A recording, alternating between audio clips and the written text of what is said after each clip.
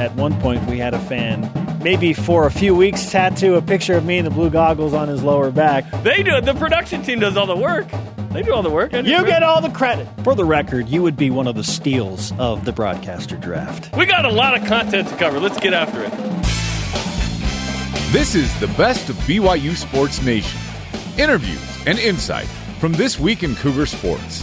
Every Saturday, only on BYU Radio. To lead off, here's the double coverage interview of the week.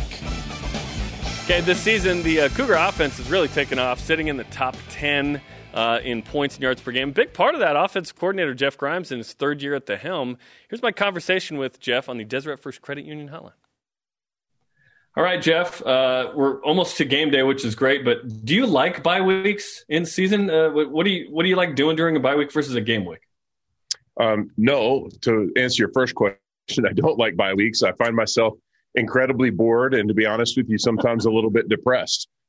Seriously, I mean, I love, I'm really fortunate. I love my job. I love the kids that I coach. I love the guys that I work with. And so I enjoy what I do every day. And certainly there are still things to do on a bye week, but it's not the same sense of urgency that you operate with when you're playing a game. And so, yeah, it's a little bit less intense. And then the other thing I think is, when you're rolling and you're playing well, you kind of want to keep playing. You want to maintain your rhythm and keep your mojo going. And so sometimes when you have a bye week, you lose a little bit of that. But, I think it's been really good for our players to have a little bit of time to recover from some of the bumps and bruises that they've gained along the way. And I feel like we've had a good week of practice, and players' legs look just a little bit fresher. And I really don't think we lost much with the time off. I'll follow up on the bye weeks, then we'll talk about North Alabama. After Saturday, you're going to have one game in the next 4 weeks. Now, there could be a game added. We don't know at this point, right? But what does that mean for the program in terms of, you want to keep playing and rolling, but you kind of don't have a choice. You'll have San Diego State on December 12th.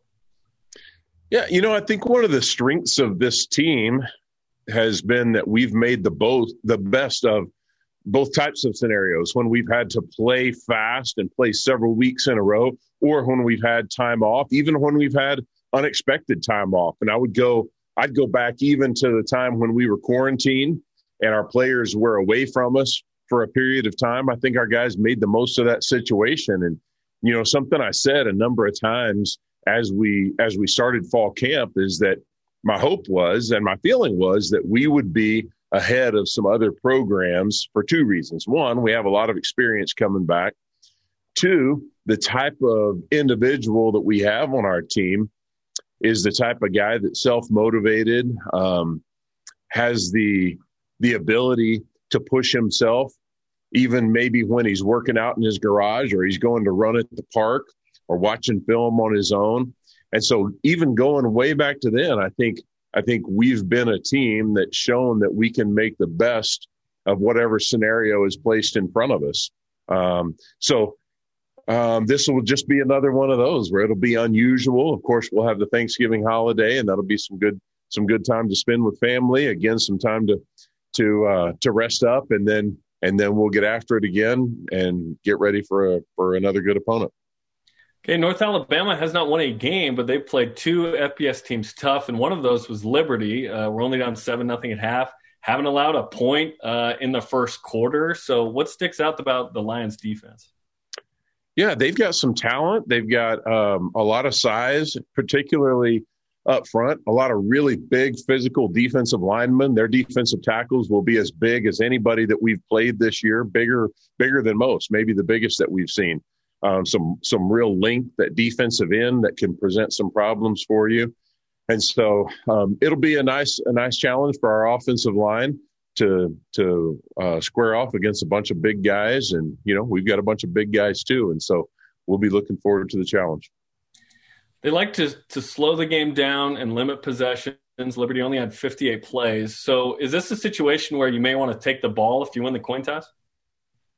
Well, that's something that we talk about each week. Typically, we like to defer for a couple of reasons. One, traditional thinking is that second half start is really important, and that gives you one more possession in the second half, hopefully.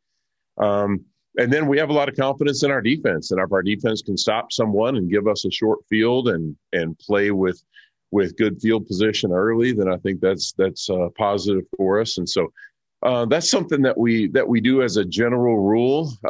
And you're going to get the ball one way or the other at the beginning of a half, and so we'll take it whichever one coach decides to go with. We're talking with offensive coordinator Jeff Grimes on BYU Sports Nation. I wanted to pick your brain about success and how it's handled. So you're the offensive line coach on a bunch of good teams. The best team, perhaps the 2010 Auburn team where you won the national championship. What is it about success and either ignoring or embracing that you can leverage and help a team with, in particular this team that's in the top 10? Well, on the teams that I've been a part of where we've had success, and I have referenced that team to our offense here as we've talked this year, and a couple other teams that I've been a part of. I think the thing that sticks out to me about those teams is that you have the ability to recognize when you're in the middle of something special, and because of that, you recognize that every week the game gets a little bit bigger, and so your competitive spirit and your willingness to fight to hang on to what you have, that undefeated record,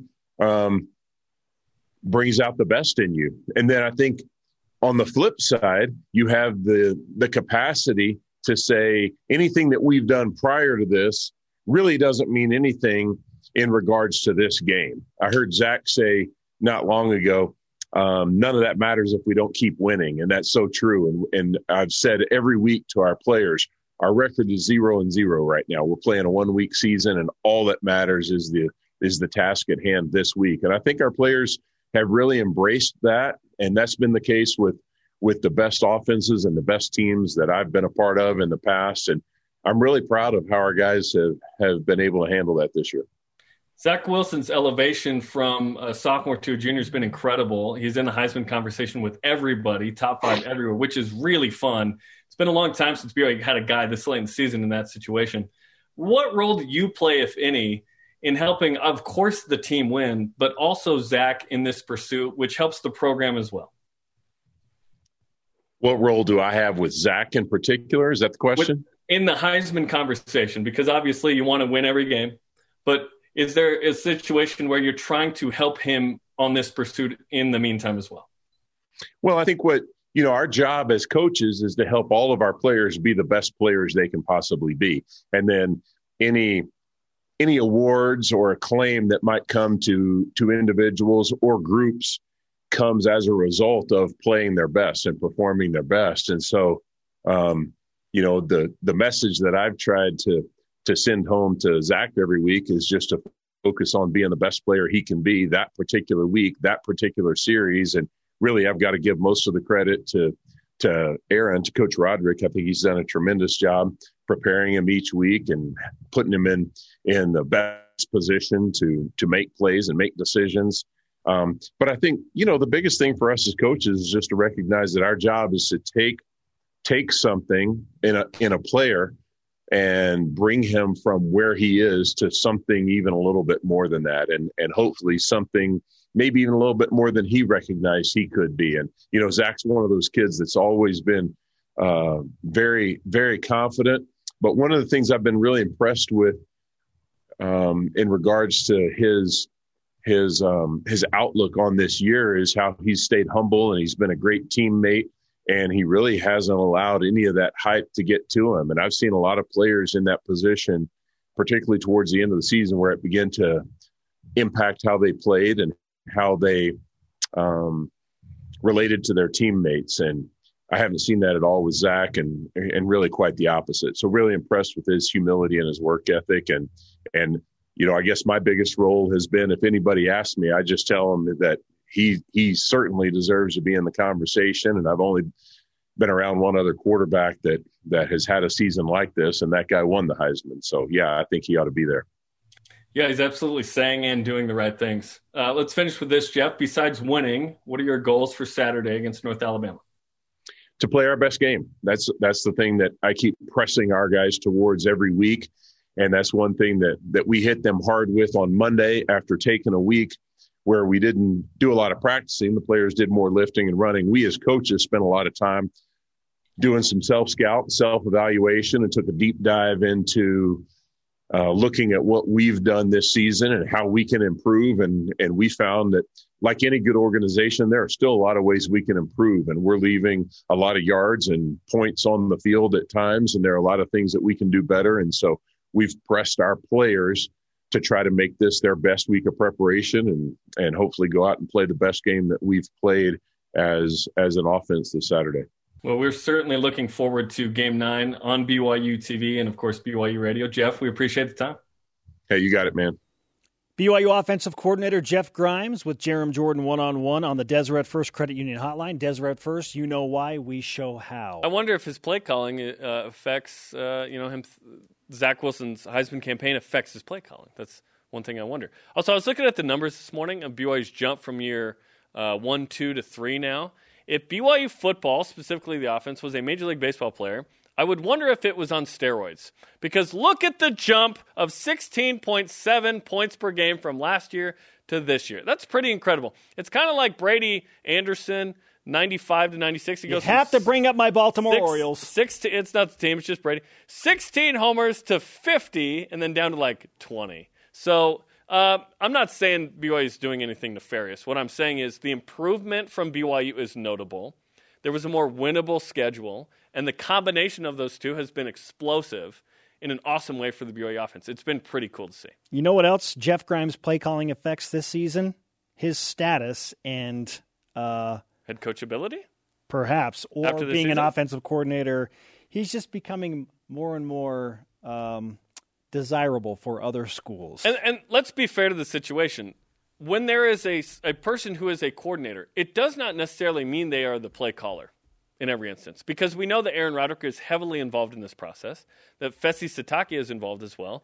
You know who else was play caller for 6 years at Southern Utah? Steve Clark. So there are a lot of great minds on this staff. Let's not act like no, absolutely. It's one guy, whether that's Grimes, A-Rod.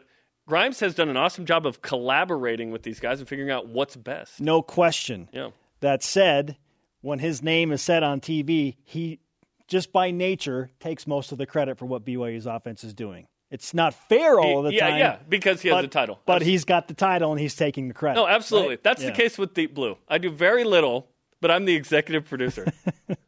They do. The production team does all the work. They do all the work. You get all the credit. That was one of our favorite interviews this week. You're listening to the best of BYU Sports Nation.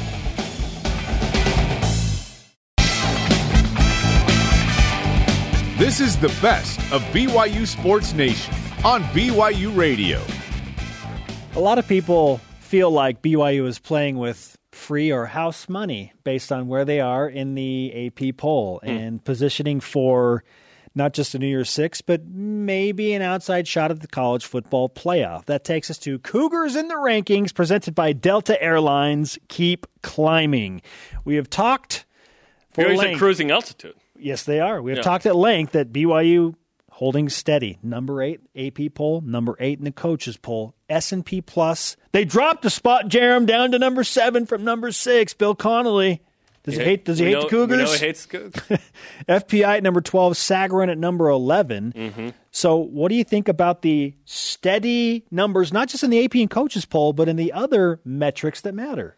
In the men's basketball committee for March Madness, Tom Hummel told us all about the nuances of net and quads, and they use some of these rankings. We don't know what football does. They just I don't know what – do they use this stuff? Because if they look at Sagarin and FPI and SP+, blah, blah, blah, then this matters, right? The point is that BYU's in the top 12. BYU's in the top 12. They're in a pretty good spot to make the New Year's. In all 5. So, and that's the case. Are we ignoring one where they aren't in the top 5 that's major? I think we have all the major ones in there, right? Because what you do is you ignore things that are inconvenient or don't fit your agenda generally. So I think that we are good here. We like to be as fair as possible. Granted, we see the world through the blue goggles. We get it. But, so far so good. BYU stays 8 in the AP. Certainly that will influence the committee. I'd be shocked if the committee's like, no, BYU's 14th in 8 days. That's not going to happen. I don't think so, and I think it's fair to look at the aggregate of all of these numbers. Adding all of the 5 up, it's 46 divided by 5. That's 9.2, okay? Someone does that with all the rankings, by the way. Ooh. But it's yourmom.blogspot.com has, a chance to get in that, which is I think your mom does an excellent blog. But, yeah, I don't give any credence to that. That's what Bracket Matrix is for basketball. There's one for football, but I don't pay attention to it. Okay. Massey? No. What is it? I can't remember. Of the 5 that we think are the most credible, the average, or the aggregate, is 9.2 for BYU. Great. Top 10. Awesome. Let's go. It is fantastic. And that has led BYU to being primarily projected into a New Year's Six bowl game. Let's look at the latest. Not everybody. Just I don't know why. Jerry. Bill. William. ESPN and their top 2 projecting BYU into the Fiesta Bowl against Oregon. Mark Schlabach, Kyle Bonagura, College Football News, Fiesta Bowl, BYU against Oregon. Love it. The Bleacher Report. Orange Bowl against Miami. I don't think that's happening. If you have little kids, you know exactly what that was. If you don't, you have no clue. I don't think a game against Miami in the Orange Bowl is going to happen. I just don't think. Orange Bowl? It's SEC Big Ten versus ACC. What? That feels weird. And I know that there are stipulations of, it depends on which conference gets 2 teams into the playoff. Miami's playing in that game, maybe, right? Or Notre Dame Clemson. They may both be in the playoff, Notre Dame Clemson. Here's where it gets interesting. Probably not. CBS Sports, Jerry Palm. Jerry, what are you doing, man? The Armed Forces Bowl against SMU. Jerry Facepalm. That's why? That's you nickname now. Why? Jerry Facepalm. Does Jerry think that BYU is going to lose to San Diego State? Or drop so much? Undefeated BYU goes to the Armed Forces Bowl. What? Can you imagine the disappointment? Then BYU would mail it in like they did in the 2008 Vegas Bowl. Ugh. It's Ugh. We lost twice. 24/7 Sports. Armed Forces Bowl against SMU. Are they looking at Jerry Palm's projections and then just retweeting? Sporting News. William Bender, Gasparilla versus Tulane. Is the Gasparilla Bowl even going to happen in 2020? Gosh. Fill this room with gas. College Sports Madness, First Responders versus Memphis. Can you imagine if BYU doesn't make a New Year's Six? We went from chatting about the college football playoff to playing in just a regular game, although we've been pretty spoiled with this year. It's been pretty awesome, right?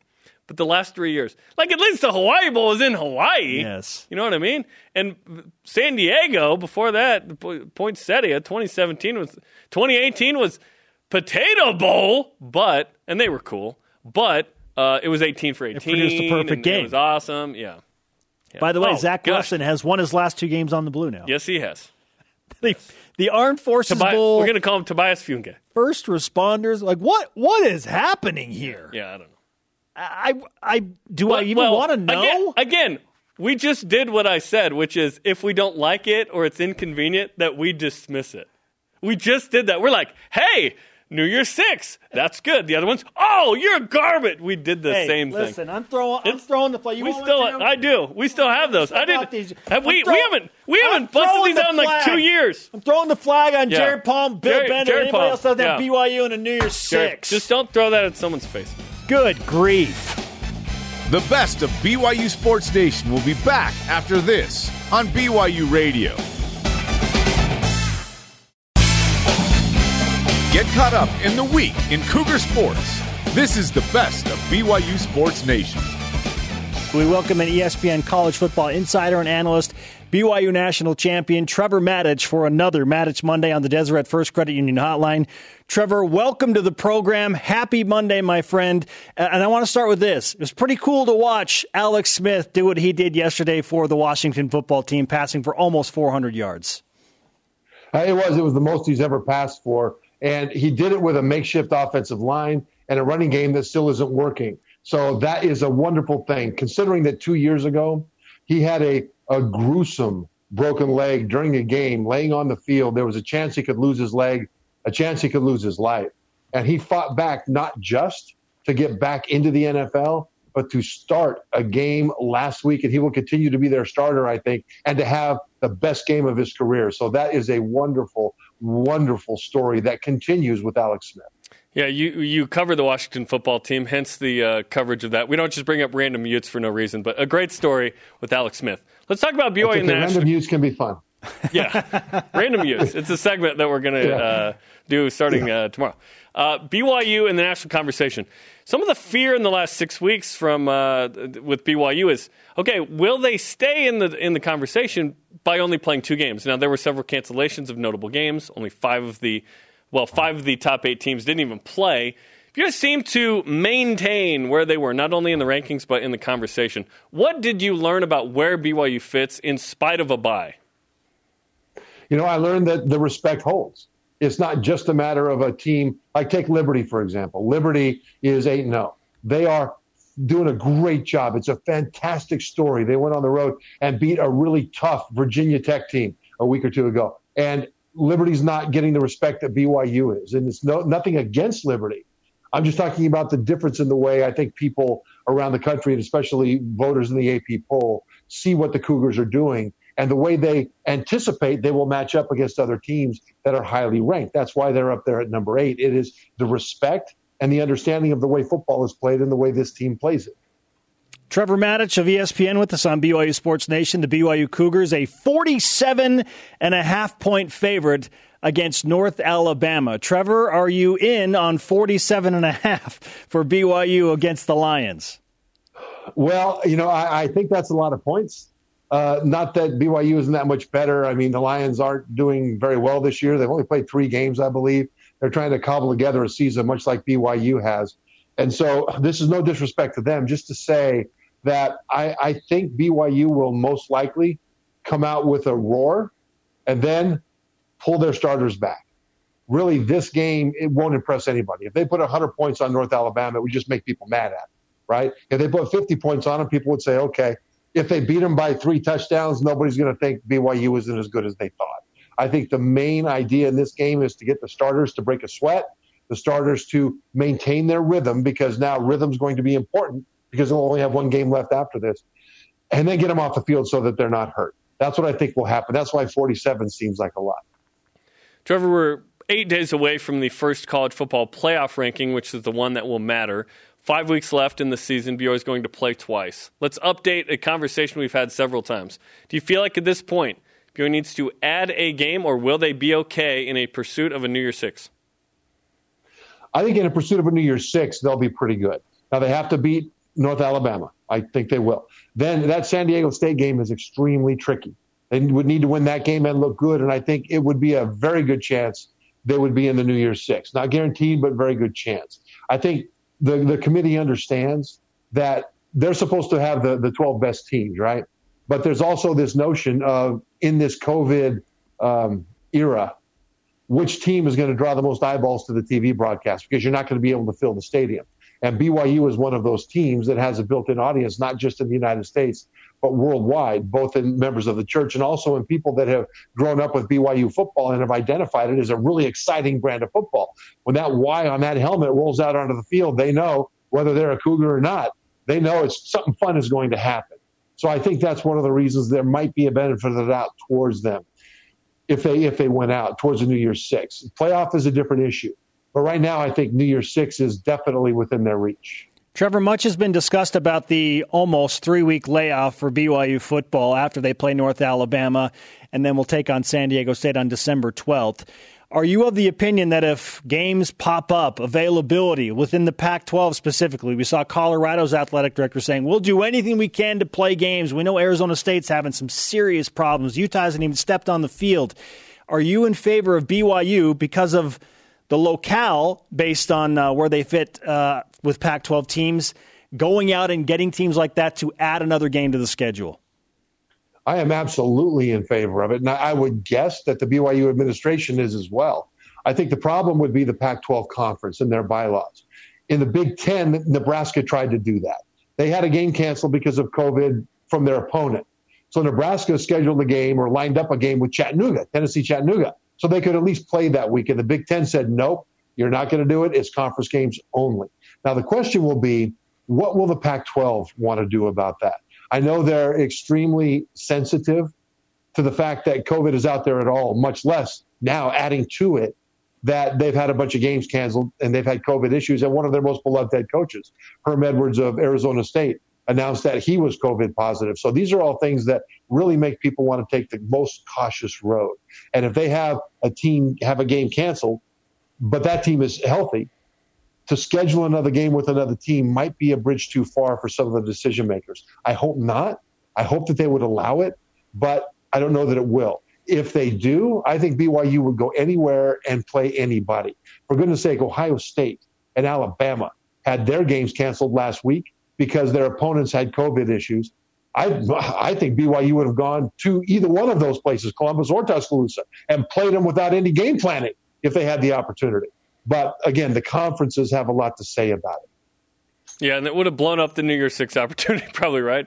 If you want to get in the playoff, I guess schedule something. But no, but it might have. But Jeremy, it might have put them in the playoff.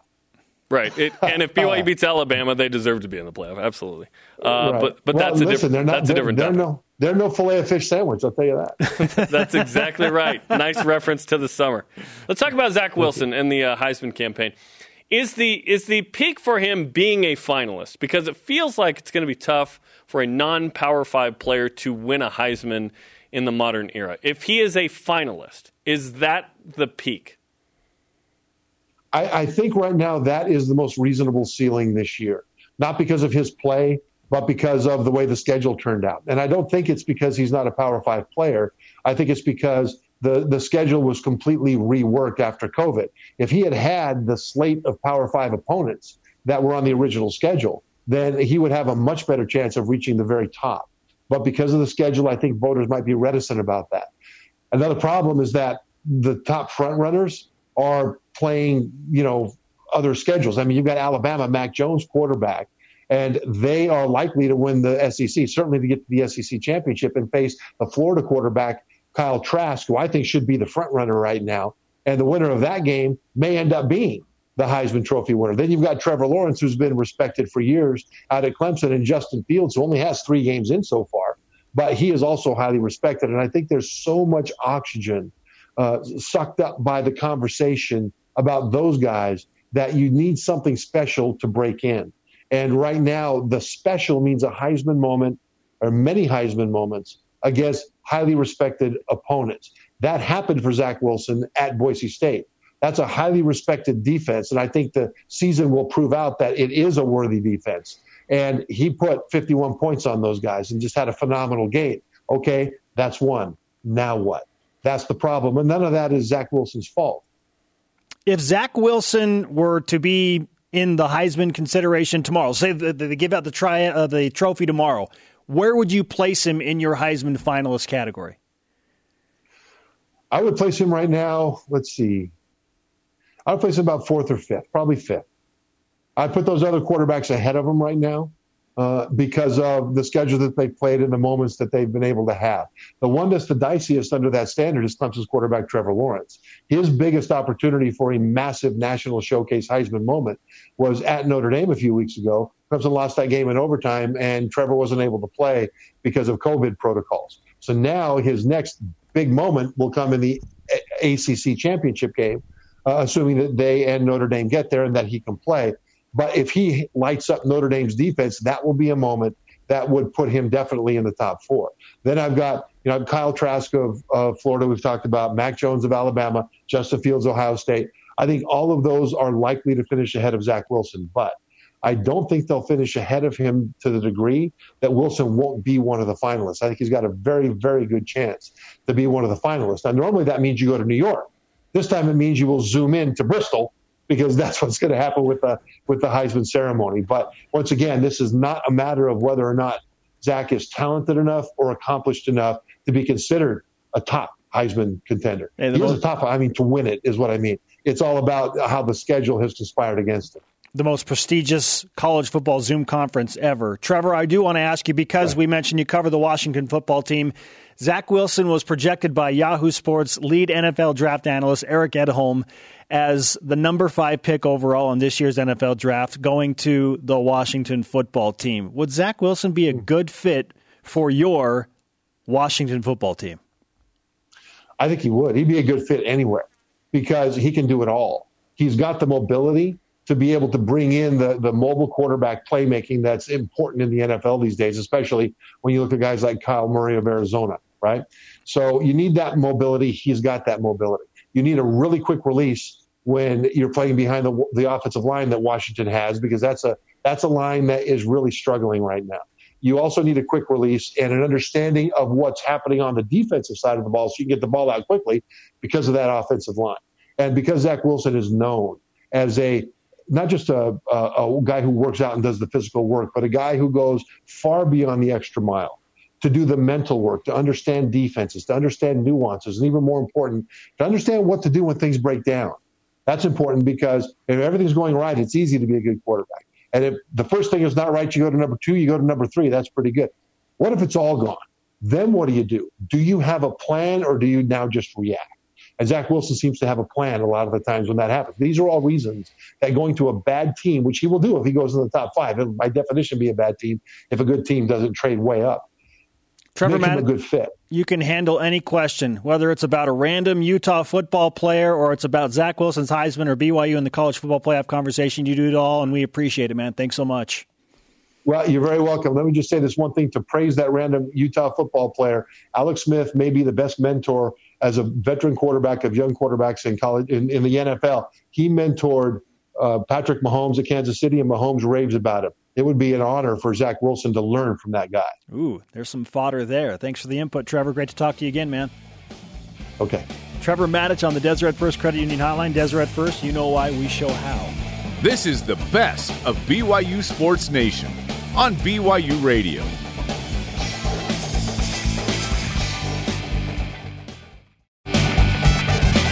The best of BYU Sports Nation collects our favorite conversations and brings them to you every Saturday.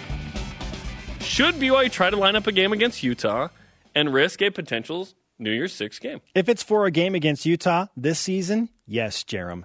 Advantage BYU across the board. They have played 8 games. Utah, unfortunately for them, can't get on the field. Yeah. And they're scheduled to play Arizona State on November 28th. Arizona State might not play another game this season. I'm not joking. The situation is dire there with COVID. I want a revamp of Herm Edwards' quote, because he's the head coach at Arizona. You play to play a game. Yeah. That would be good for Arizona State. So with Utah scheduled to play Arizona State over Thanksgiving weekend, now we're throwing on the traditional matchup between BYU and Utah that time of year. You dirty dog. And Utah might just be available. Oh, by the way, they're 40 minutes away from Provo. BYU has clearly shown they're interested in playing that game. But if you're Kyle Whittingham, think about this. You've got a 9-game streak hanging over BYU's head. Why would you want to risk that this year if you're Kyle Whittingham? 10 is coming, by the way. 10-0 for BYU. Oh, see what I did there? And would a win over Utah help BYU get to 10-0? Listen, I'm told that BYU and Utah have talked. Multiple times. Yes! There's no game lined up, though, which means that probably Utah doesn't want to play the game. Why would Utah not want to play the game? Like you said, I get it. Like, they don't want to. Why? We're just trying to do our own thing in the league and blah, blah, blah. Look at it from Utah's perspective.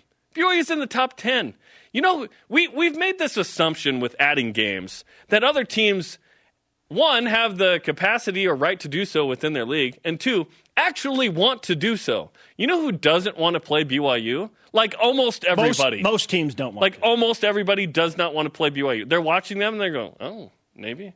Oh. No, well, Army looked at the Navy game and was like, no thanks, we're good. That's canceled, by the way. You're a team that's like not postponed. Oregon, That's canceled. and you're being projected to play BYU in the Fiesta Bowl. Why would Oregon schedule BYU late in the season? Let's play in the Fiesta Bowl. It's going to be hard enough just to play games in the Pac-12, let alone win all of them.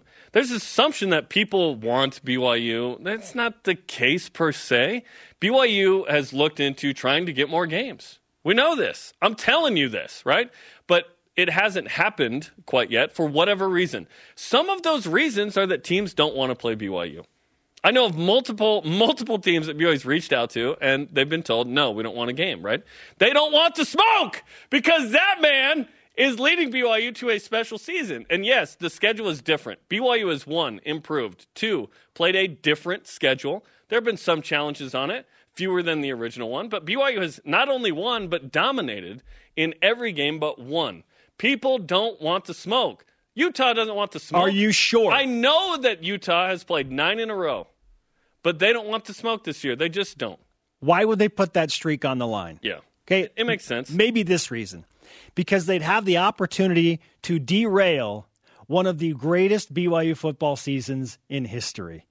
Are they that petty and vindictive that would drive them to this game? Petty and vindictive. We can ruin BYU's chances at a New Year's Six game. We can ruin their undefeated season. And there's an opportunity to beat them 10 times in a row. And we can show people that they're pretenders and not contenders.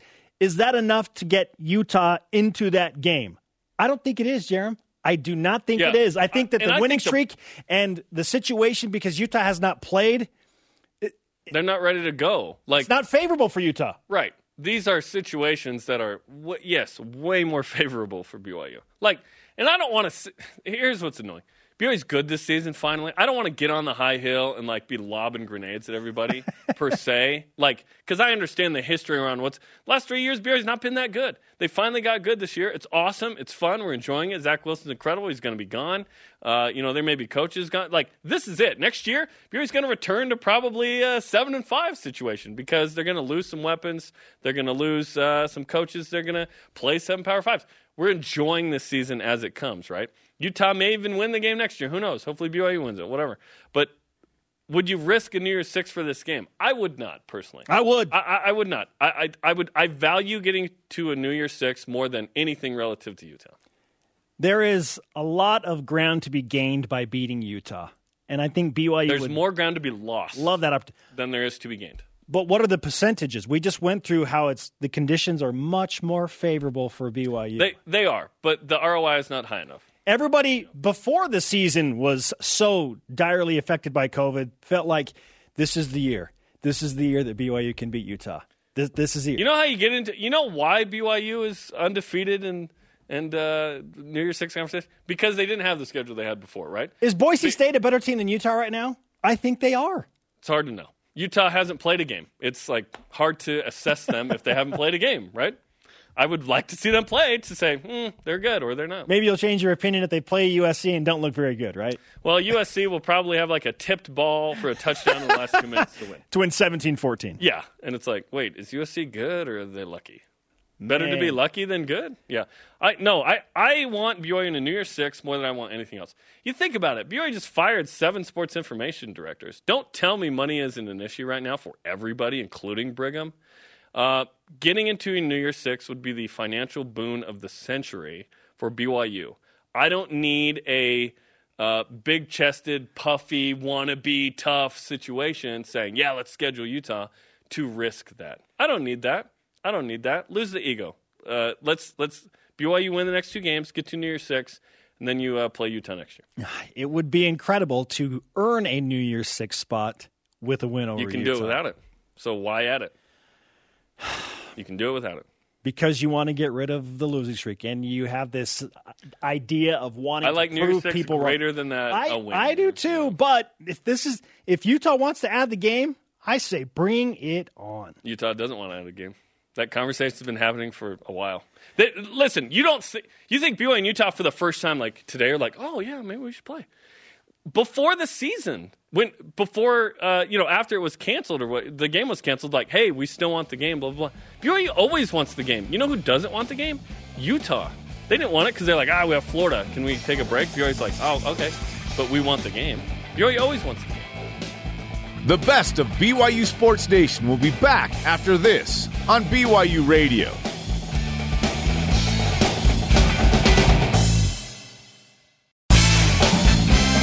This is the best of BYU Sports Nation on BYU Radio.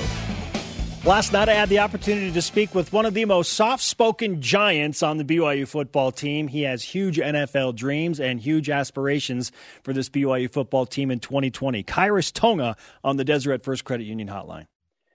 Kairos, what in the world does one of the premier defensive linemen in the country in college football do when you have a week off? What's your bye-week go-to activity? We work hard still. We don't take any breaks off. We're hitting the weight room harder than ever, and we're conditioning, making sure we stay at the top. So it's been a hard week of prepping, and we're excited for this upcoming game. So there's no rest for the best, albeit you do have to probably watch a lot of football. And I asked this to your teammate Tyler Algier, but how much football did you watch last weekend while you had a break? Oh, the whole Saturday. I watched probably every college game I could possibly watch with my brother. So it was a fun weekend for me. What'd you learn about your team when you compare and contrast the Cougars that you play for this year against some of the other top teams in the country? I don't know. It's hard to say.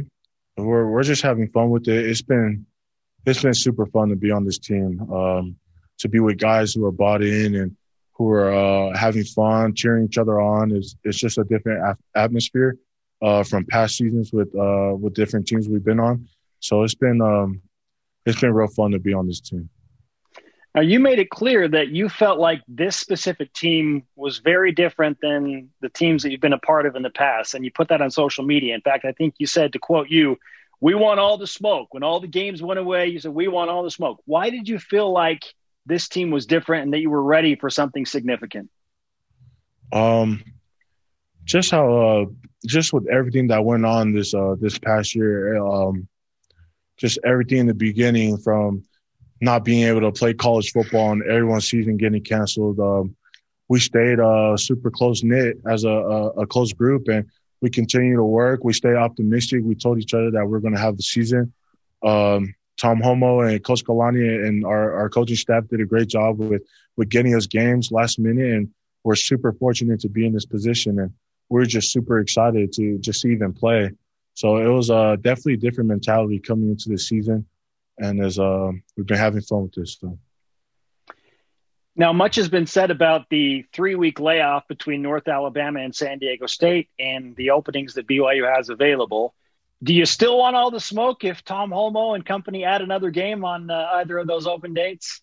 Of course. We'd love to play as many games as possible. And that's, I can speak for a lot of guys on the team.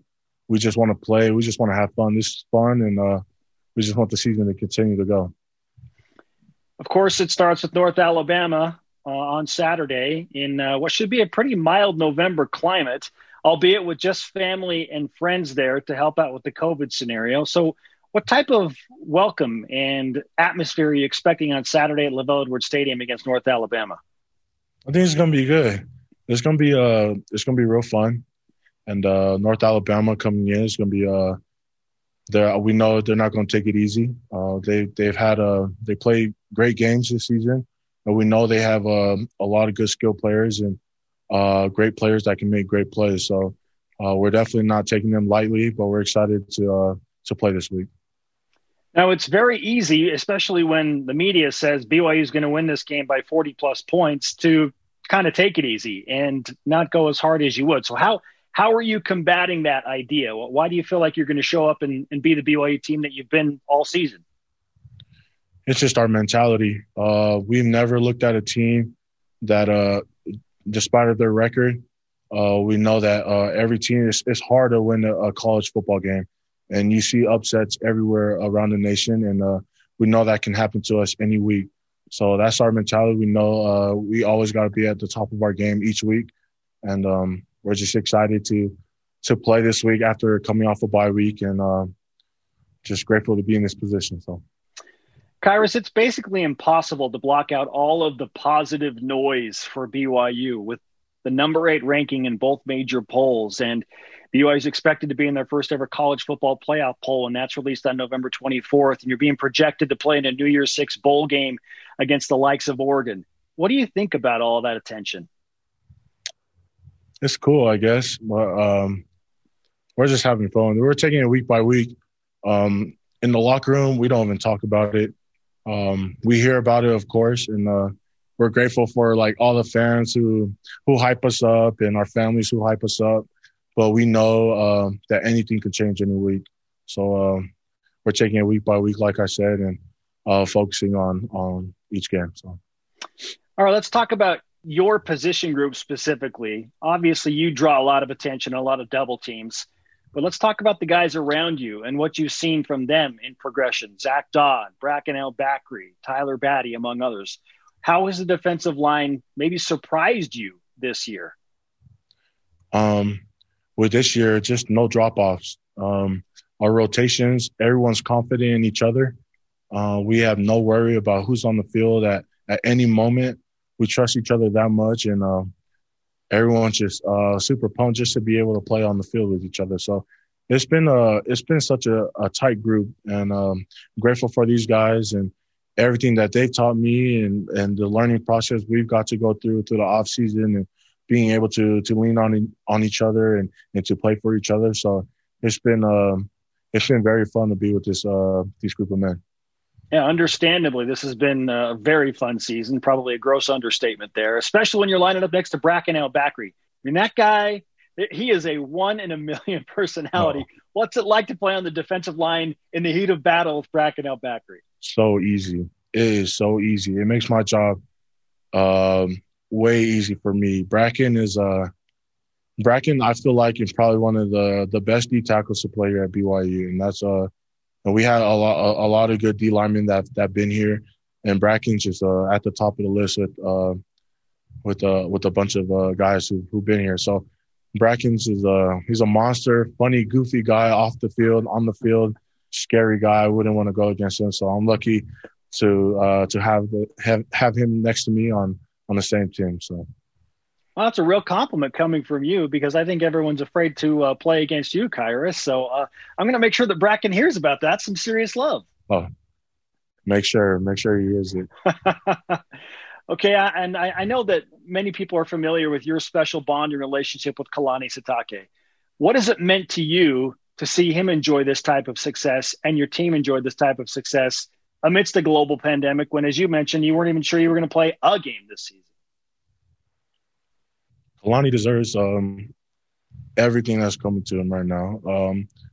A lot of people don't see what he does for each of us. He, with him being here early, with him leaving late, being able to coach us in every position, if it's offense or defense, he really cares. A lot of guys, they don't see it, but Kalani takes the time to talk to other players on the other team, making sure their families are okay, and that's just the type of guy he is. He's super loving, and we're grateful to have Kalani here, and very grateful to have him at BYU.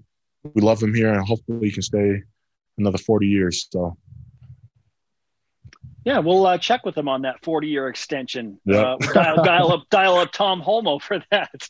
Kyrus, before you go, I want to spend a little bit of time talking about your football future. I know that immediately it's North Alabama and then San Diego State on December 12th, and then who knows which bowl game you're going to play in. But there's a lot of NFL talk, and you're a prospect that is becoming more and more valued by a lot of these top NFL teams. How do you handle the pressure of that growing spotlight for NFL teams? Yeah, it's been such a fun process. Very fortunate to even be in this position. But I haven't really been worried about it. I've been having fun with our team, and it's been super easy to not get caught up with the media and with what everyone was saying outside the locker room. So it's easy to be with guys like that's on the team to make sure we're all bought in, making sure we're doing the right things and focusing on what we need to focus on. And it's been paying off. So. Seriously, it has been paying off. Congratulations on everything thus far, and the most recent Kyrus smash up on the Boise Blue. I mean, there were some good things happening up there, man. Let's give you some karma for this Saturday against North Alabama, and we'll see you on the weekend. I appreciate it. Thank you. Kairos Tonga on the Deseret First Credit Union Hotline. Deseret First, you know why, we show how. Good to see the men's chorus still chiming in with the Gregorian chant. Yeah, yes, Kairos is awesome, right? It's been great to have him on this team. I'll be surprised if he comes back next year. The best of BYU Sports Nation. We'll be right back. Rise and shout for the trending topics of the week here on the best of BYU Sports Nation. 8th-ranked BYU football is a 47.5-point favorite on Saturday, as Jerem just pointed out. Only a 99.8% chance to win. UVU was 99.9 to win a couple years ago. The Cougars, you may have heard, are unbeaten, 8-0, respected by national analysts, and have a legit Heisman Trophy candidate and first-round NFL quarterback draft projection. But, Jerem, is there anything BYU and or Zach Wilson can do to improve their status Saturday against a team like North Alabama? Not much. You just need to show up and do what you're supposed to do, which is win and win convincingly. Hopefully stay healthy, right? I'm hoping that Lopini Katoa and Zane Anderson and Tyler Batty maybe don't play. This isn't the game they need to play, although Tyler Batty's a young guy. That'd be fine. But save Lopini Katoa and Zane Anderson's ankles for San Diego State when that's a tougher challenge, certainly. And that's one of the top 4 toughest games on the schedule, we'd think. So, and would secure a New Year's 6 game should BYU win, we think. So, no, not a ton unless Zach does something crazy like throws 7 touchdown passes. I would say he could negatively affect his stock a little bit if he threw, say, multiple interceptions or something. That could be an issue. But I would say if he shows up and he throws for 250 and 3+ touchdowns, it's like, all right, check the box, keep the completion percentage high. There's not a ton BYU can do. Listen, if BYU is still undefeated at the end of the year, people are going to notice the Cougars. Just stay undefeated, stay healthy, and stay thirsty, my friends. By nature, the idea of an FBS versus FCS team just isn't compelling. It's going to be really tough for any FBS team to make a statement on a national stage against a lower-tier opponent like this. 47.5 points. If BYU wins by 50, okay, that's like, yeah, they did what we expected them to do. They got to win by 47.5 to cover? This is crazy. Hopefully it's 34+, because that was the margin at Boise State.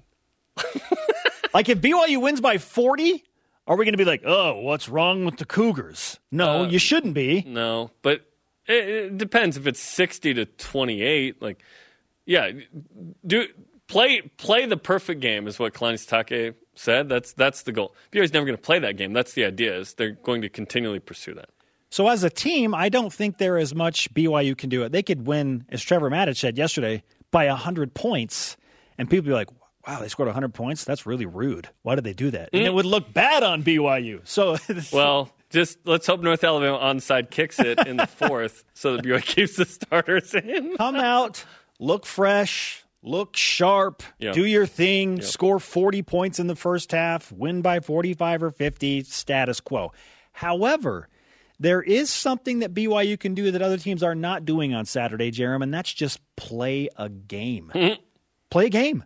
Utah's like, what is that? All of these postponements still, and they're just adding up once again. Miami can't play against Georgia Tech. Texas A&M can't play against Ole Miss. Louisiana Tech can't play against Louisiana Monroe. That list is growing, and so BYU, just by showing up and playing a game, that feels like a victory. They're going to get to 9-0. So don't take it for granted, BYU fans, that the Cougars are going to play a football game on Saturday, regardless of the opponent, because other teams would love to have the opportunity to play anybody. Just ask the Colorado athletic director or Arizona State or any of the schools I just mentioned. Talk to Utah. Yes. Haven't played yet. Playing a game is really important now, just getting on the field. So that, to me, is something that BYU can do. They can achieve a victory just by getting on the field and having their highlights on TV. People like, 8th-ranked BYU played. They're going to have to show them, even if it's ugly, because other games aren't happening. Yeah, it'll be something, right? And little BYU TV watermark in there won't hurt either. Kalani Sitake's teams have not blown out. Yes, blowouts, but they haven't put out a gajillion points against FCS teams in order: 37-7, 20-6, 33, 42-10. I expect BYU to get to 50 or 60 in this game. That would be the ideal. When you score situation, 51 right? against Boise State, yeah. Yeah, you need to get more points on the board than that. Yeah, let's go. And Zach Wilson should have a big game. I mean, he's had big games in almost every game this year, which brings us to our Zach Wilson Heisman update. Strike that pose. It's time for another Wilson for Heisman update.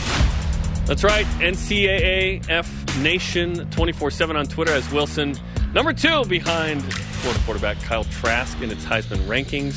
Mac Jones, Justin Fields after that. So Zach Wilson continues to just show up everywhere. Just look up Zach Wilson's name on Twitter right now. You're going to see lots of NFL fans going, hey, should we draft this guy?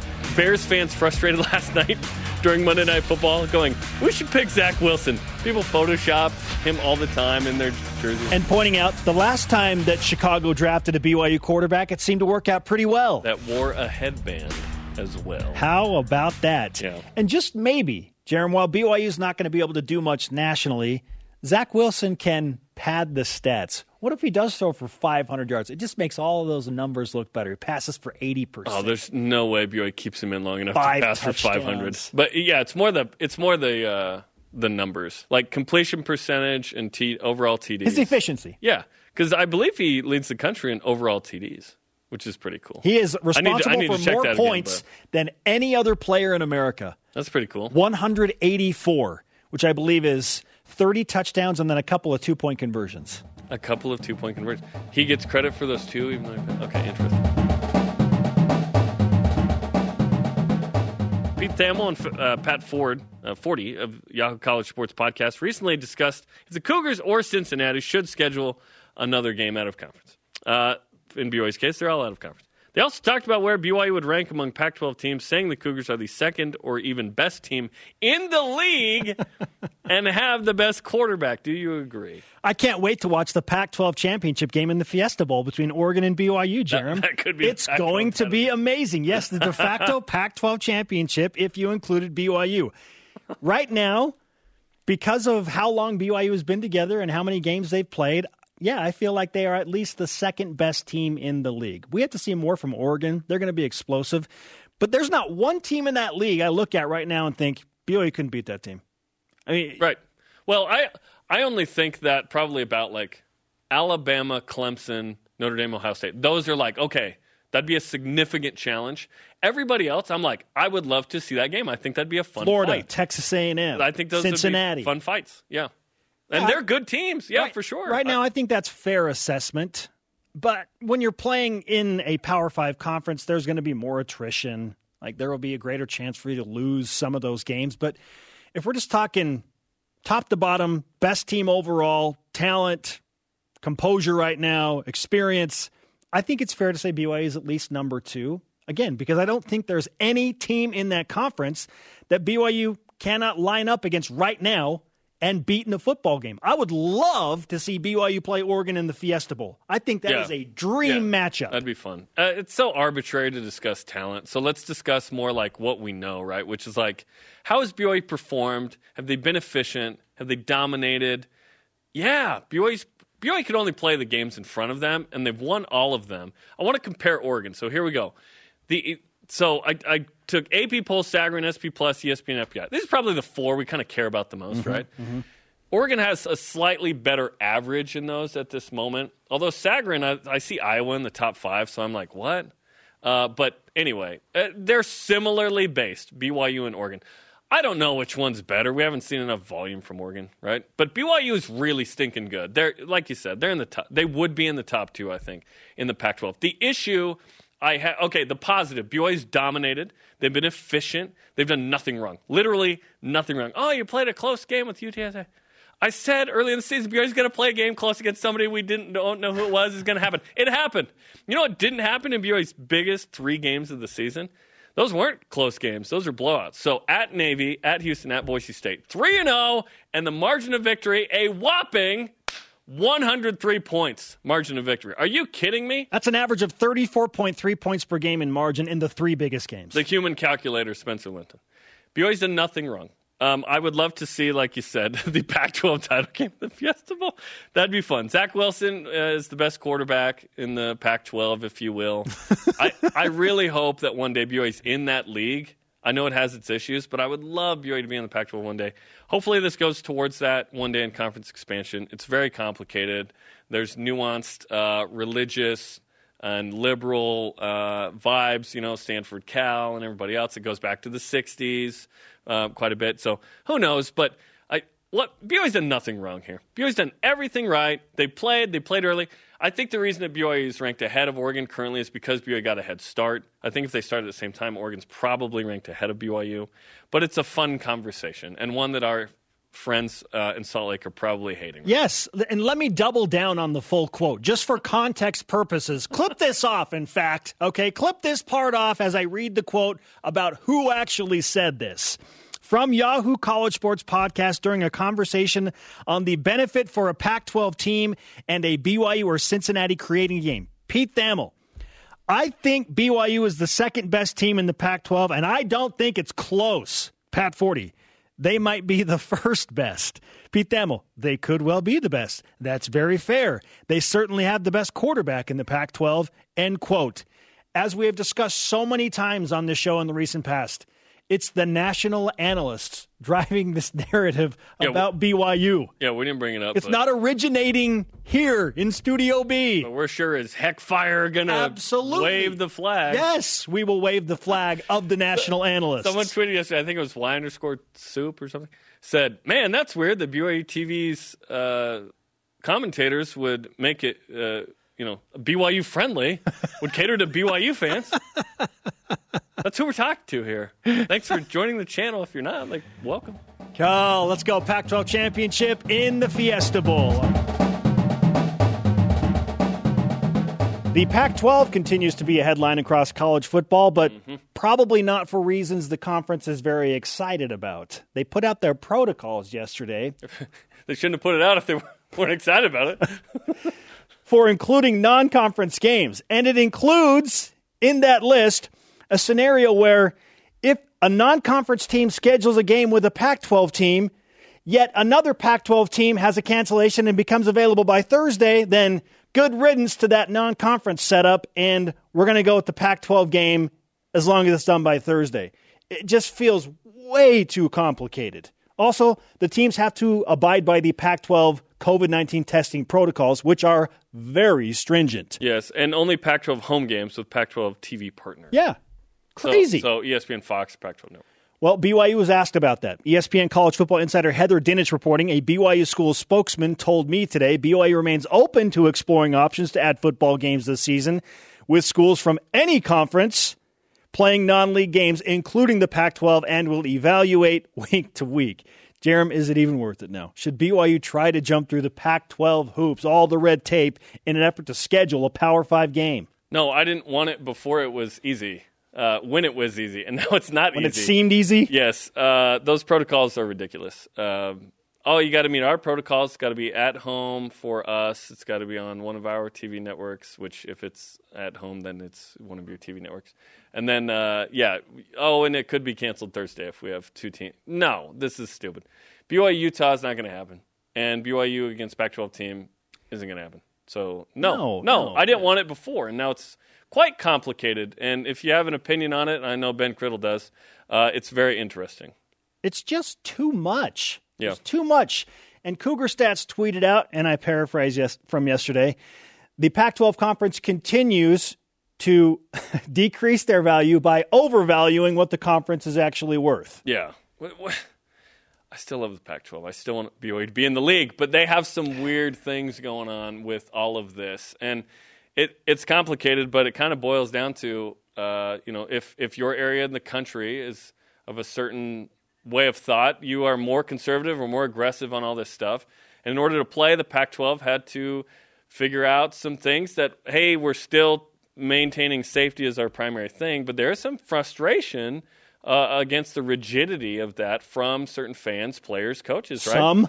Like all the Utah Utes are like, how do we not play? Like, yeah, it's not the teams, that are the ones that are aren't the most frustrated. They're the most frustrated. They want to play. And I would like to see the Pac-12 play. I feel bad for Utah that they haven't had a single game, yet I kind of love it because here BYU is thriving while the Pac-12 is struggling. I wish everyone had played the same amount of games so we could really see where BYU fits in college football right now. Well, hopefully Utah gets that game with USC, and we finally have a chance to see what Utah can do against a 2-0 USC team that is sneaking by teams. And even then, it's one game. Like, if you'd only seen BYU UTSA, you'd think BYU wasn't a top 10 team, right? So I want to see several games. I want to see like 5 games from Utah to assess. Who wants a Pac-12 game with that type of stringent protocol in place? That's what I want to know. Which, by the way, which non-conference team is like, oh yeah, we'll do whatever. We'll put ourselves through just craziness. An FCS that wants money. Maybe. Yeah. Okay, so an FCS. But does the Pac-12 have money to pay an FCS school? I don't know. Maybe not. BYU tests 3 times a week, by the way. Not enough for the Pac-12. And the Pac-12 thinks that's not enough. Not enough. That's not enough? It's crazy. 3 times a week. Every day? Is that what they're doing? And they wonder why all of these games are getting canceled. How did they think that 7 games were going to fit into 7 weeks with that? I don't even want to do the dishes every day, let alone COVID testing. You know what I'm saying? Ay, ay, ay. This is the best of BYU Sports Nation on BYU Radio.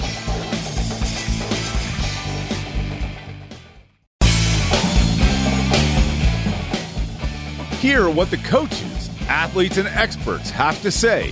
Here's another great interview from the week on the best of BYU Sports Nation. We welcome in now on the Deseret First Credit Union hotline via Zoom, a guy we've wanted to talk to for a while. His name is Richard Harward, BYU basketball power forward/center. Richard, welcome back to BYU Sports Nation. Hey, thanks for having me. What's better right now, your skill set or the mustache you're rocking right now? Oh, man, I think it's the mustache, to be honest. I've been working on this for a hot minute. Can we call you a power center? Is that a thing?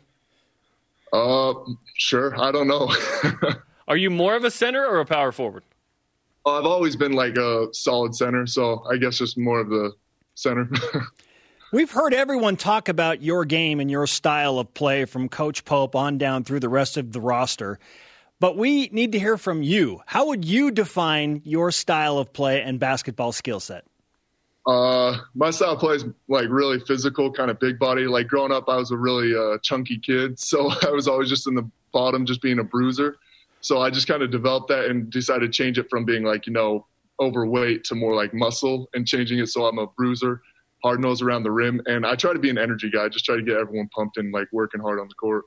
I always see you energetic and excited, and my favorite interview ever is the no question I asked you after the practice. You just came up to the mic, you said, what you wanted to say, and let's go, boys! And then you just stormed off. I was like, that's the greatest interview I've ever done. When did you, and when did this begin, and who did you get this from, or where did you get this from, all this energy? All the energy.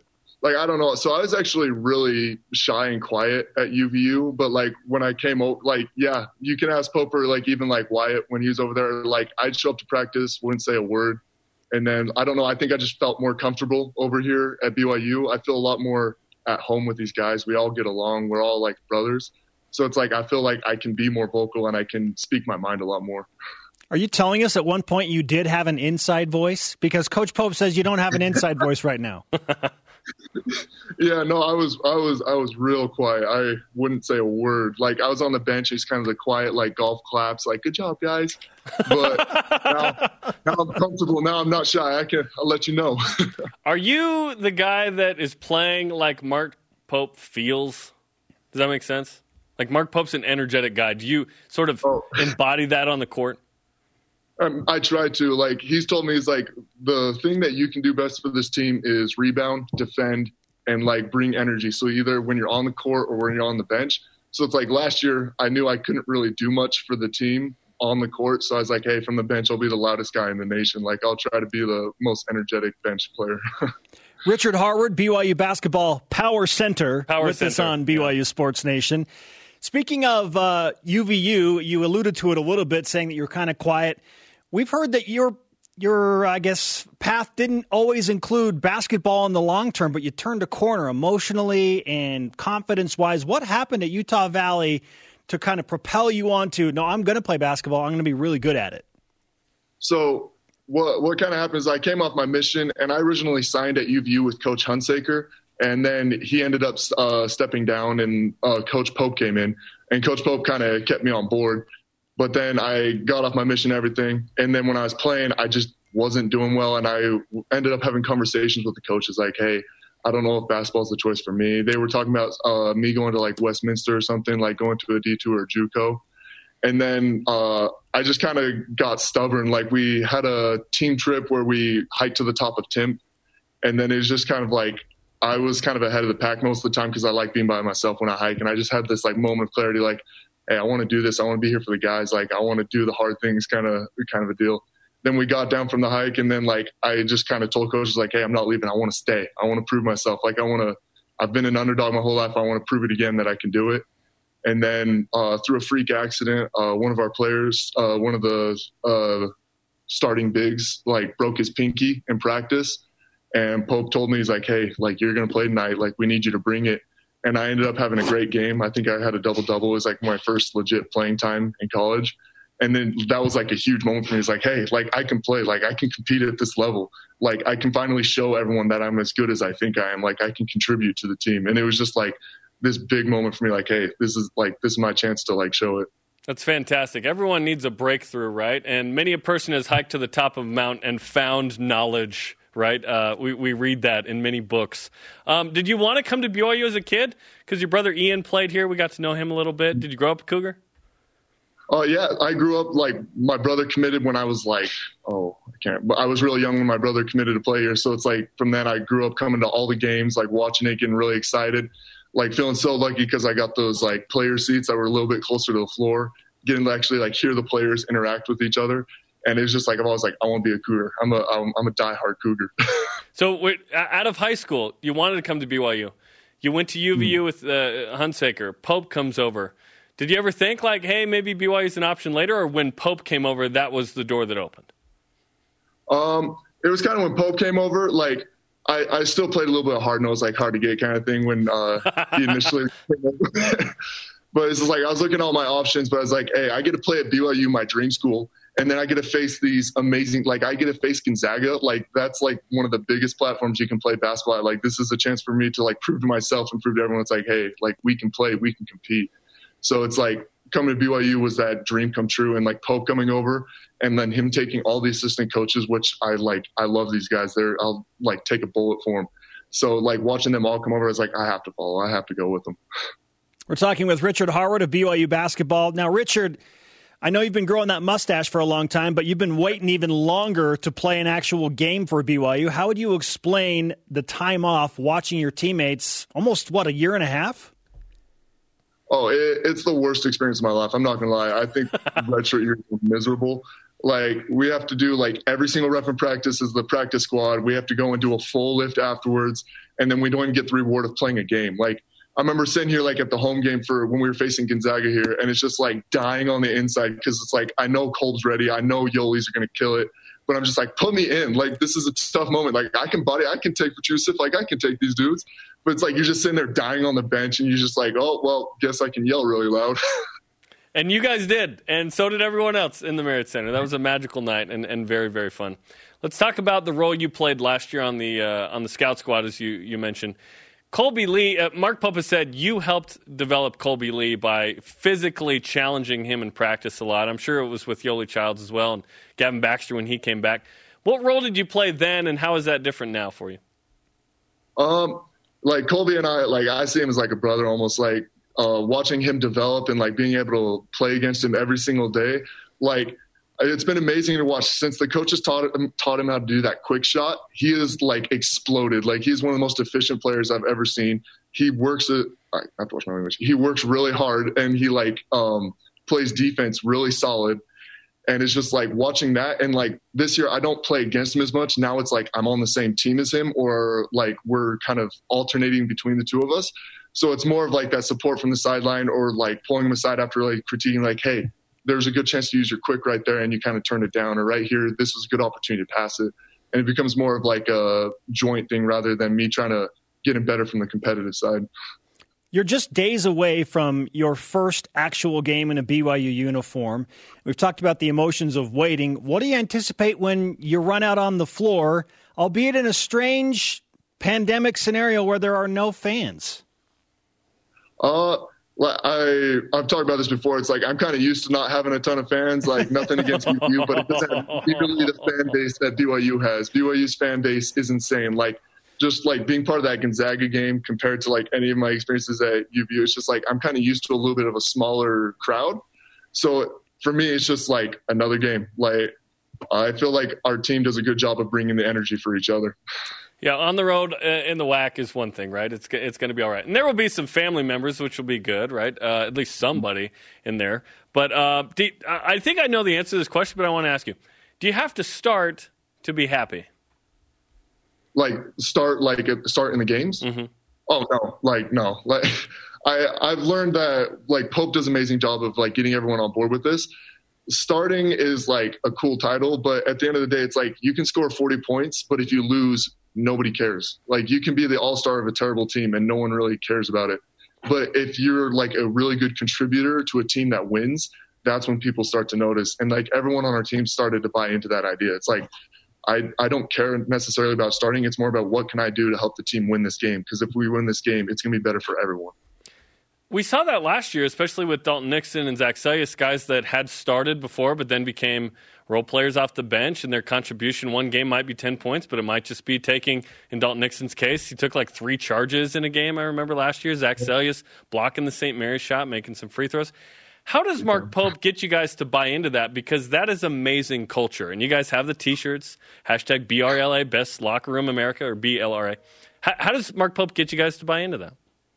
Well, first of all, Mark Pope is one of the most charismatic people I've ever met in my life. Like, he brings so much energy, and he's very good at persuading and also getting you to see the logic behind what he's saying.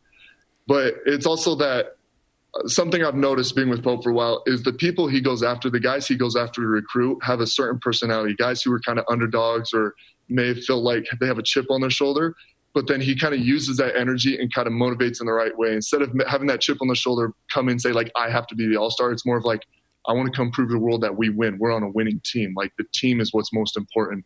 And I think it really comes down to Pope and all the coaches and how well they are at, like, how well they do at teaching us and, like, getting us to buy in and put our own agendas to the side. Richard, it's great to talk with you, man. We cannot wait to watch you play for BYU basketball. Let's give you some BYU Sports Nation karma to go and crush it in those early games.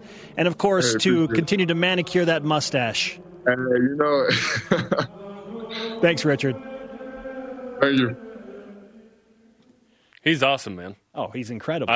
He's so much energy, so much skill. He's going to contribute right away. And he, like he said, he may not start, but he is a starter quality. It just may be certain matchups, right? Like, I think Matt Harms is a starter, and then Harwood's probably a starter. It's a good problem to have. Yes, you need depth. Colby Lee, Gavin Baxter. Yes, like you could start any combo of those three as the other spot. I'm pretty sure Matt Harms. Oh, by the way, Wyatt Lowell's coming back in a few weeks. Yeah, I wouldn't put him in the same category with them, but yes. It's a good problem to have. Yeah. Size and plenty of it for BYU, which is the exact opposite of last year. Yes, very different squad. We'll be right back with more of the best of BYU Sports Nation. The best of BYU Sports Nation collects our favorite conversations and brings them to you every Saturday.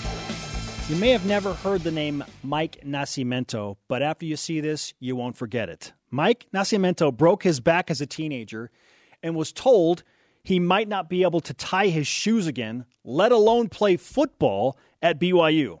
Well, he proved them wrong. Here's Deep Blue, presented by America First Credit Union. We're here to help.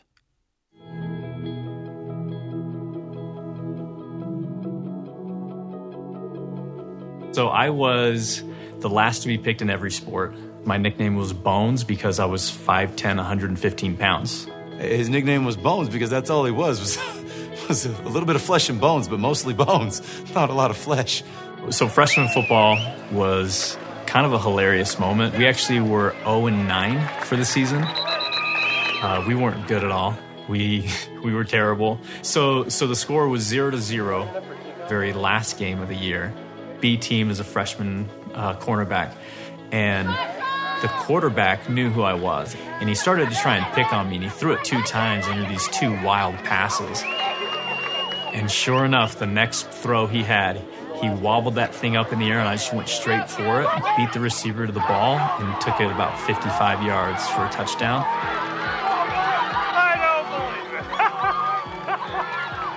So we won that game 6-0. It was actually the only game we won that year. We couldn't even score an extra point. We were just screaming and shouting and yelling and just so excited about it. Did you get it on tape? I got it on tape. And I thought to myself, well, he's in. He's going to be doing well for Marshall. Well, you're sitting there thinking, okay, freshman year leads to either JV or a potential varsity opportunity. And, so many things went not according to plan, at least for Mike.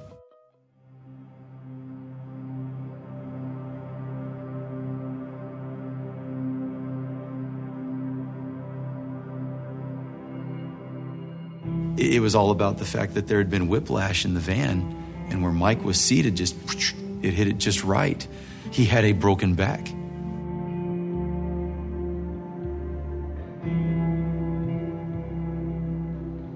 He just looked so skinny, and it looked like it was a lot of pain, and it always made me very sad because I knew he wanted to play football. I know people felt sorry for me. I could feel that. I could feel that, like, my parents didn't know what to do. And the coaches are all telling him, Mike, you're never going to be able to play football again. You're never going to be able to play football again. Everybody's telling him you can't, you can't, you can't.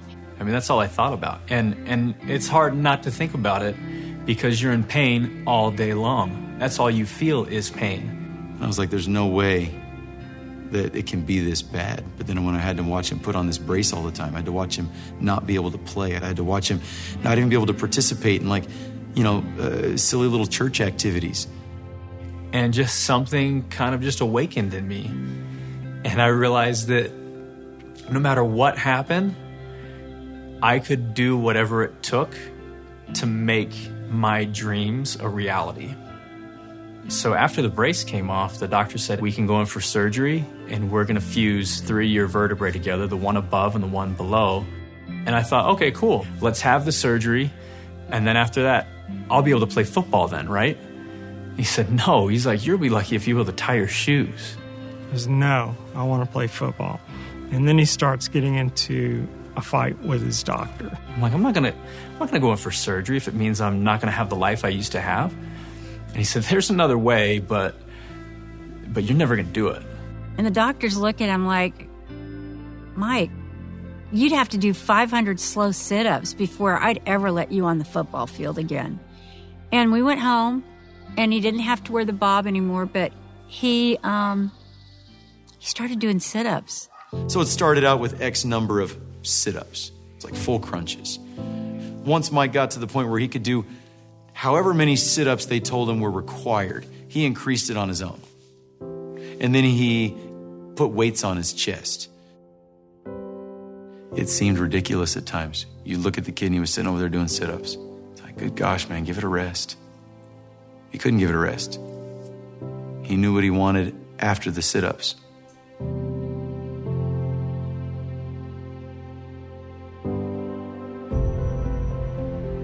He wasn't the best athlete, but he worked at it and became a self-made athlete. So, I have a lot of praise for his efforts and what he did. Determined to be a force, determined to make things happen, wasn't afraid of work. I don't know when the switch flipped and he decided I could probably go be a college athlete, broken back or not. I literally walked into the coach's office April of my junior year, and I said, my name's Mike Nascimento. I want to play football for BYU.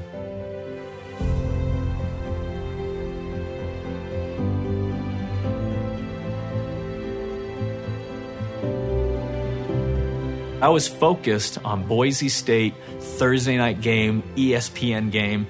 I'm suiting up. I'm getting on the field. On Boise State side, they got an explosive offense. They're the top. They were scoring a lot of points, so I was on the field a lot. And I was on punt cover. Nate Solberg, starting cornerback. He was coming from the right side. He came through, missed, and I was right there. My first and only tackle playing football for BYU, that validated all the work that I put in for the 7-8 years leading up to that tackle in the snow. That tackle, that moment will always be mine. It was about me being hit by a drunk driver when I was 14. It's a mindset that he carries that very few people have, that no one will dictate what's coming next for him. That was his reward. I go run stadiums once a week, and every time I go to the stadium, I know exactly where my tackle was, and I'm like, that's it? And like, I feel so much energy when I'm there. It's like BYU, that stadium, that field, it kind of winks at me and says,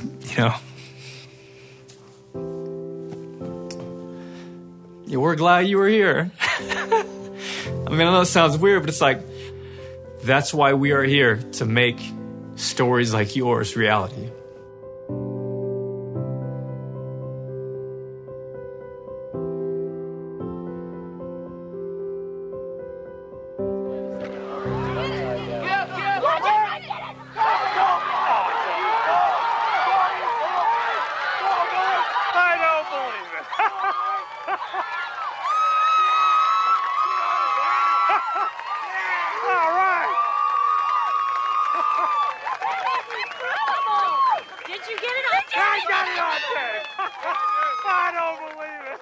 How amazing are sports? It gets me, right? We all have that experience in LaVell Edwards Stadium in some capacity. I'm really emotional right now watching that. I've seen that story 20 times, and it gets me every time. We had a lot of great reaction from people. People love that one. At Brady Papinga, this guy was my workout partner my gray shirt year in 2001. He and I worked and competed like crazy with one another. He was huge in helping me get myself back in shape after 2 years off. And then Isaiah Kafusi, linebacker on the team now. I'm grateful for guys like Mike Nascimento and Kyle Morrell. I've never met them personally, but know they laid the foundation for our program. I'm grateful for all our alumni. Their legacy lives on through us. Go Cougs.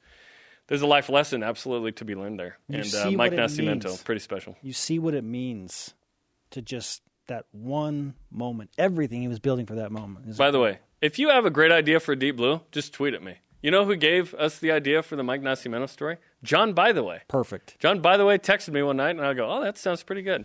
So awesome for Mike. And tweet at me if you got a great idea. Let's tell great stories. Join the conversation 24/7 on Twitter, Instagram, and Facebook using the hashtag BYUSN. The best of BYU Sports Nation rolls on after this.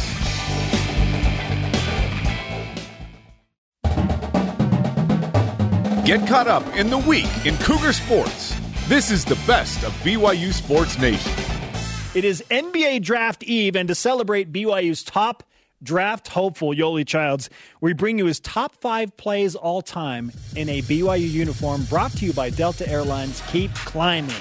Number 5, Jerem. Let's go. At San Francisco, 2017, freshman year, one dribble, one-handed dunk over at Jimbo Lowe. Oh. Is that a young Jimbo Lowe? Didn't have a beard? Oh, wow. Freshman Yoli Childs. Give me some of that. Okay. 23-17 in that game in a win.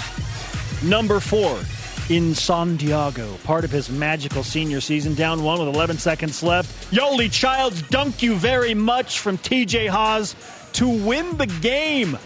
Yes, a game winner on an alley-oop, 72-71. BYU survives in the Slim Jim. Number 3, Gonzaga, 2020 senior night. Shot clock winding down. Yoli Childs told me, I don't know why I did this. I don't shoot this shot. But bang, three-pointer, big game against number 2 Gonzaga. 28-10. He made that shot over 5-star Drew Timme. The play-by-replay with Jake Toulson and Yoli Childs from this game is quite hilarious. Yes, you can see that on, I believe, BYTV.org in the app. It is available on demand. Number 2. How about more from arguably the greatest senior night in BYU basketball history? Yoli's final points in the Marriott Center. From Connor Harding. An emotional, energetic, emphatic throwdown to punctuate his career in Provo. BYU takes down number 2 Gonzaga 91-78. Childs finished with 28 points and 10 rebounds in this game in one of the greatest wins in program history. Oh, it was so good. Okay, and the number 1 Yoli Childs play at BYU against Utah in Salt Lake.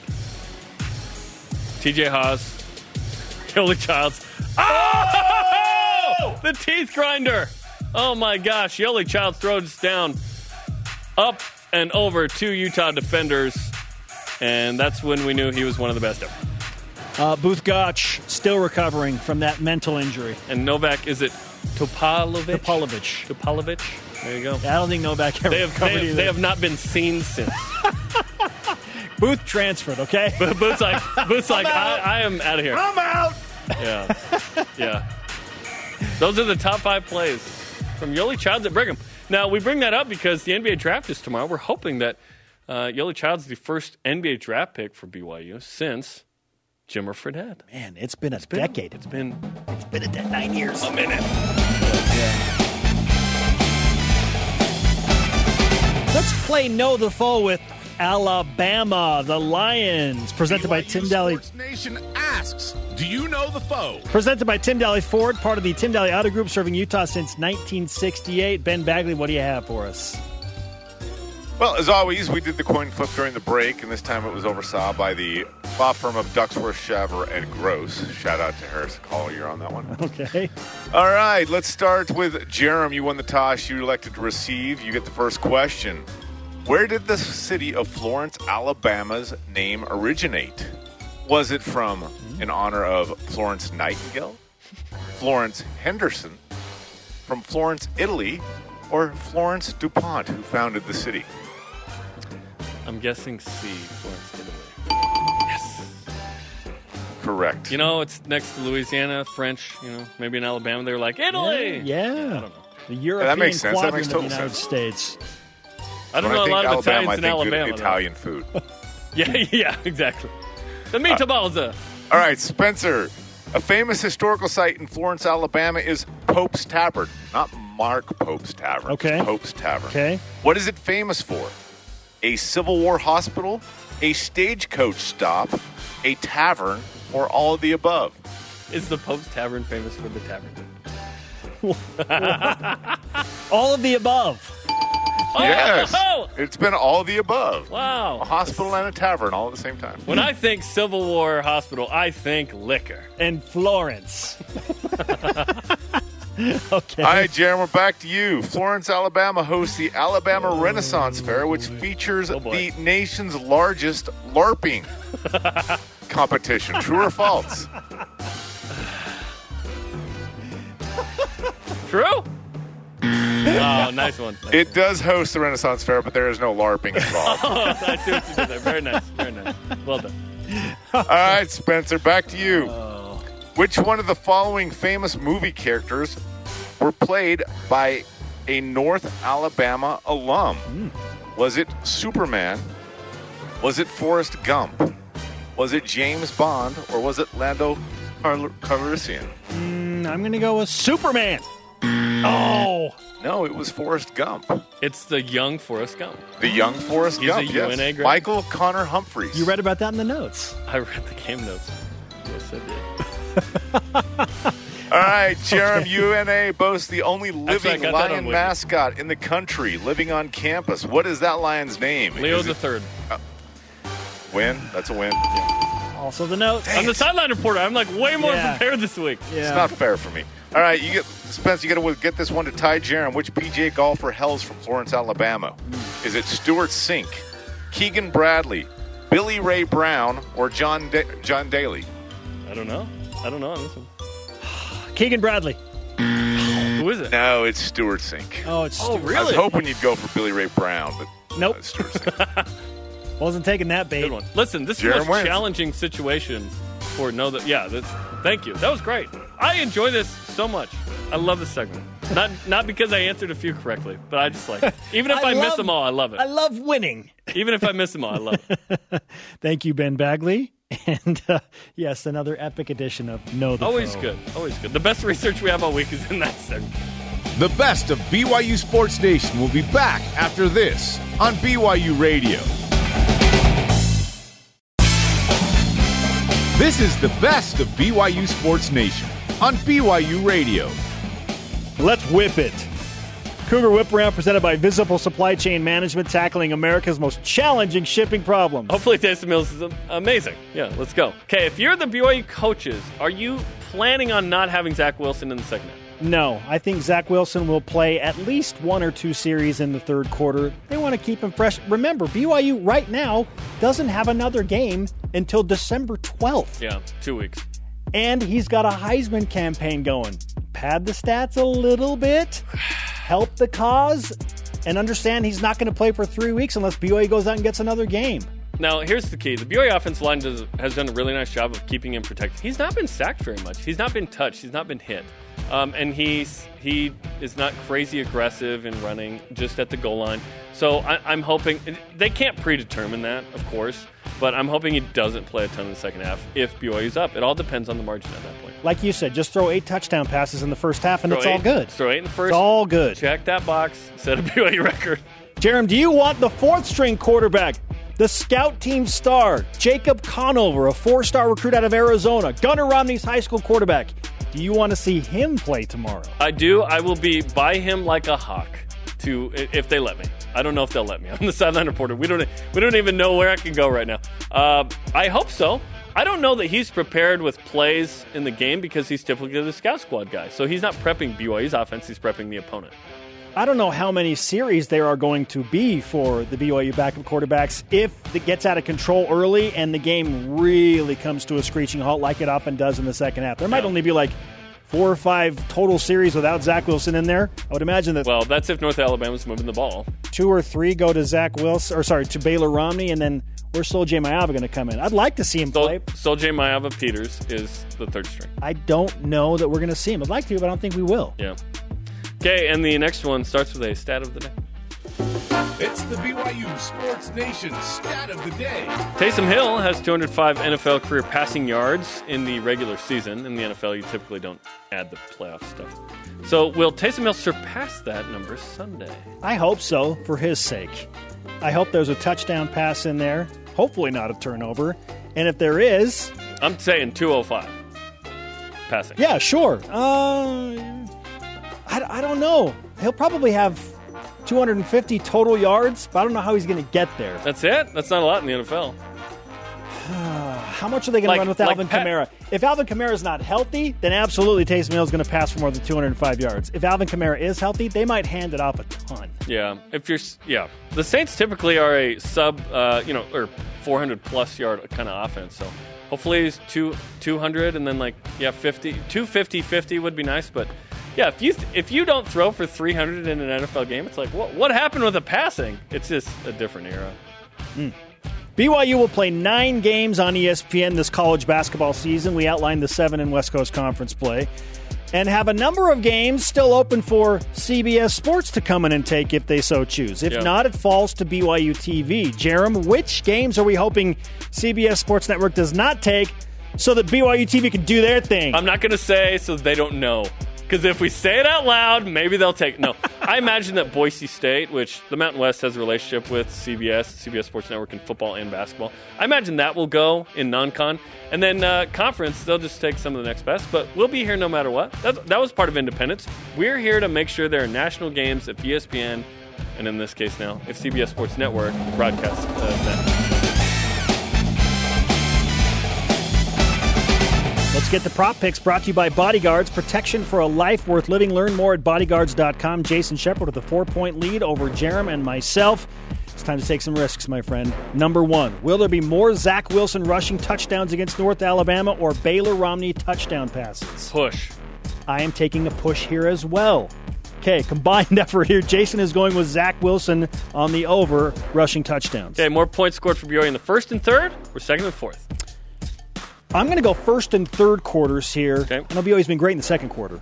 Jason says the same. I say second and fourth, just to be different. Okay. Number 3, more Sol-J Maiava Peters pass attempts, Sione Finau touchdowns, or Baylor Romney touchdown passes. Finau touchdowns. Yes. He'll get a lot of run. I'm with you. Unintended. Finau touchdowns. Jason Shepard is going with Baylor Romney. Over under 55 points for Brigham. Over. I want BYU to do something that we don't think they can do against a slow-paced team. I say over. BYU scored 42 in an FCS game max with Clemson Kentucky. More. Okay. Top 10 offense. Let's go. Jason says under. Okay, number 5. More BYU punts or interceptions by the BYU defense. I'll go picks. It's hilarious that I actually have to contemplate this. That's how good BYU's offense has been. I'm going to go push here. Okay. And Jason says more punts, which surprises me, because typically he's going after interceptions or something more aggressive, and it's paid off for him. That wraps up the best of BYU Sports Nation this week. Tune in next Saturday for the Cougar news you need to hear. And catch the BYU Sports Nation simulcast every day at noon Eastern, 9 Pacific on BYU TV and BYU Radio.